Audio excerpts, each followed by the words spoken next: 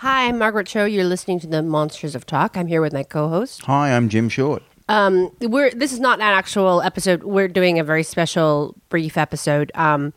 Obviously, everybody knows what's been going on this week. We're dealing with the very tragic death and the circumstances surrounding it is really, it's all very terrible. But we wanted to just briefly talk about Robin Williams and what a great man he was in the way that we knew him also. Not just, I think the problem with the world is that they're really, I think, I don't know, they're really reacting to this as like a very, very, very big group kind of grief experience. I'm not sure what to compare it to. I don't know exactly how to process it myself, but it's a terrible thing. I think everybody's trying to figure out how to. That's why there's a lot of stuff about him out online, and obviously we're putting something else up there too. But I don't know. I've never felt this way about a celebrity. We know him too, so it's a very it's a difficult thing. Yeah, it's especially having a San Francisco connection, which is really strong, a comedy connection. And I think both you and I are of that age too, where we grew up. I mean, when I was a kid, he was on the Happy Days episode, and then Mork and Mindy, 11. Right. It was such a big part of my, sort of those years. And right. He was such a big star. But he was, having known him I wasn't his friend, but, on the San Francisco scene, he would be around. And somebody of that magnitude to take as much time and just talk to people as he did was pretty unbelievable. And you really just got a sense that he was just a decent guy. Mm-hmm. Well, yeah, he was just a figure that we would encounter often. I first met him. He came into my father's bookstore all the time. Yeah, and so there was this kind of excitement around him. I got my first celebrity autograph from him. I have to find it. He copied a book of. World According to Garp, but he's right. On the cover. He just done the movie, and so it's from a really long time ago. And but he was always around. When I lived across the street from the Holy City Zoo, and that's when I got to know him better.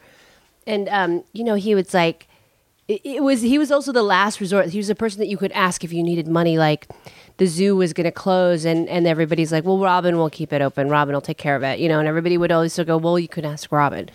And so, people would always be going to him for money, or like people were being taken care of. Like, if you couldn't pay something, Robin would cover it, and stuff like that. You would always hear about that kind of stuff. And that always was, to me, very much the way comedy was. At least that era of comedy is that, we didn't have job security, or you didn't know who was going to be successful. But, there was this idea that somebody's going to take care of you. It was sort of like a clan mentality, which is really cool. I don't know if it's like that now, but it definitely was that then in the late 80s, early 90s. Especially the San Francisco scene was like that. It was it was very family, maybe fragmented in some ways, but there was that family element, and he was definitely that that patriarch of it all. I mean, he really was he the one that made San Francisco comedy as visible? I mean, I know that scene was sort of going on. It was a real thing, but I think he was the one who sort of brought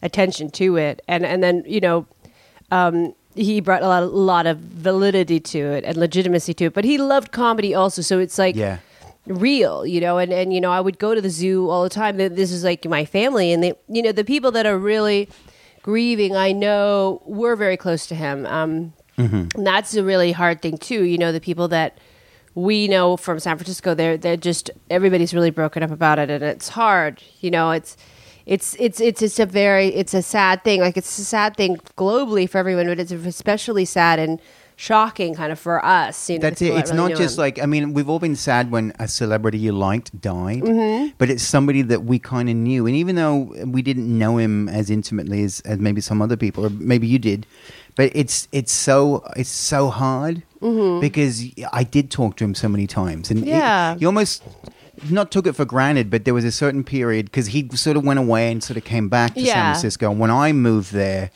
within a year or two, Robin sort of showed up and he was on the scene hitting open mics. Yeah. He'd be at the tiniest open mic. Yeah. He'd come into Cobb's on a Monday night and at one of the comedy clubs there, and he'd just sit in the back and wait to go on at the end of the show. And I hosted a few of them, and there was nothing more amazing than being at the end of the night and going, folks, that's our show unless you can handle one more. And they go, and here's Robin Williams, and people in disbelief. And he would come up, and you would see him go back after the show, and you could just felt like, because so many people do stand-up, get into movies, and never do stand-up again. And this guy loved it. Almost validated stand-up, that this guy still loved doing it, and that's what really, really, I think that gave him real joy. And, we now know, I mean, I don't know how much joy he had. Yeah. But that connection and making people laugh. And there was nothing better than making him laugh. I read a few people, because if you look on Facebook, especially being in San Francisco sort of circles, everyone's got a picture with him at Comedy Day or at Cobb's or somewhere. Oh, yeah. And a story about how he took the time to just chat with the lowest of open micers and just talk to them and treat them like an equal. And you know what? If you made him laugh, he loved it. He didn't look at you like, oh, you're trying to make me look. You know who I am? I'm the guy. He didn't. He really invited you to come and make him laugh. Yeah, which is great, and he had a real dreamlike presence. I always felt that he was slightly embarrassed by his own fame and the way that people would react to him, and that he was always trying to normalize himself, like everything. That he was very friendly because he wanted to ease that weird divide between like celebrities and people, that weirdness that people have. But it was a delight to see people react to him because they would just get like kind of overwhelmed by who he was. And he's from an era of fame that goes beyond like the internet. I mean, this is like way before all that stuff. So there's a real visceral connection that he has with people. It's really a trip. Like one of the most recognizable, famous people in the world. Yeah. And I just remember one of my favorite stories was Dan Dion, great photographer up in San Francisco, who did the Satiristas book with Paul Provenza. Dan started up the Purple Onion. He knew the owner there, and when they refurbished that place, it's a legendary venue in North Beach, and Dan kind of kicked it off and asked me to host the shows. And I happened to run into Robin right in the beginning, and I told him, I said, we're going to do shows at the Purple Onion. And his eyes lit up because he respected the history of comedy. And I think Jonathan Winters had performed there maybe. Yeah. And so that link to him was really special. When I told him we were doing it, he says, well, I'll definitely drop in. And about 6 months later, he came in and came in on a Tuesday night. We did it once a month every Tuesday, and it was not even that busy. It was in July. And he just came in and sat in the back. And I think Dan went over and asked him if he wanted to go up, and he said, "No, I just want to sit here and watch." And he watched for a couple of comics, and then I was hosting, so I was back and forth. And I looked around, and he wasn't there anymore. I thought, "Oh, maybe he's split." And then he comes out of the bathroom, and he walked up to me and he said, "Man, this is the best room in town." Because it had that history too of Lenny Bruce and Mort Sahl, and everybody had performed there in the 60s. But it was intimate. It was downstairs, underground. There's something about comedy when it's underground that makes it a little bit more sort of dangerous and different. But he said, this is the best room in town because it was 80 seats and the audience wasn't even away from you. They were right there. Right. And he said, do you mind if I do a couple of minutes? And he only had a small amount of time because his car was in a lot that was going to close at 11. So he's like, make sure you give me the light, so I don't go over, so I don't get my car impounded. But he went up, and I'd seen Robin perform so many times, and Robin always did great, but he always did the Robin that you kind of, he'd go up and do the voice in this one and that one and everything. He went up and did that. When people talk about when they first saw him in the 70s, how like that flash of inspiration that he was, he went up and did this set that it wasn't material. He riffed on the beats, the beat poets, North Beach, Christopher Columbus, and He did started doing material in Italian. And it was such real material, and in true Italian, Mario the owner and all the bus boys and waiters and guys there who are Italian were pissing themselves, doubled over laughing because it was real Italian and real jokes. And he just had that ability, but he did this stream of consciousness thing, and I went, That's the most pure Robin I've ever seen. Yeah. Because that's what everyone talks about, where he just created this thing and he wove it together. That was, I couldn't even tell you what he said. Yeah. It was watching like true mastery of that sort of improvisational, spontaneous comedy. And that was my favorite of all the performances. And I saw many up there. Yeah. He was great. I mean, yeah, that's my favorite, you know, those flash moments, or the things that he would do, like with Jeremy Kramer on stage, like at the Zoo. That must have been the Zoo was like the legendary place in San Francisco, like a venue where everybody started. So you must have seen some amazing. Yeah, well, you always come back really like around 11 or 12 after doing like Tommy T's or whatever, and then you come back and like everybody would be there, and everybody would be making fun of Perry Kurtz. Perry Kurtz would be like, you know, trying to do a set, and then so he's on one side of the stage, and then like Robin and Jeremy Kramer on the other side, or like Mike Meehan and Robin. Like there was like always those combinations of like everybody ganging up on Perry Kurtz. I mean, there's just like funny things, or you know, you come back and Robin and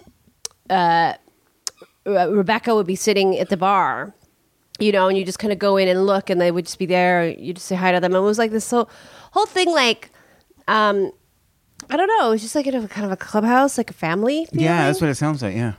Comics would just come by, and we would just like make fun of each other, and we would be laughing so hard.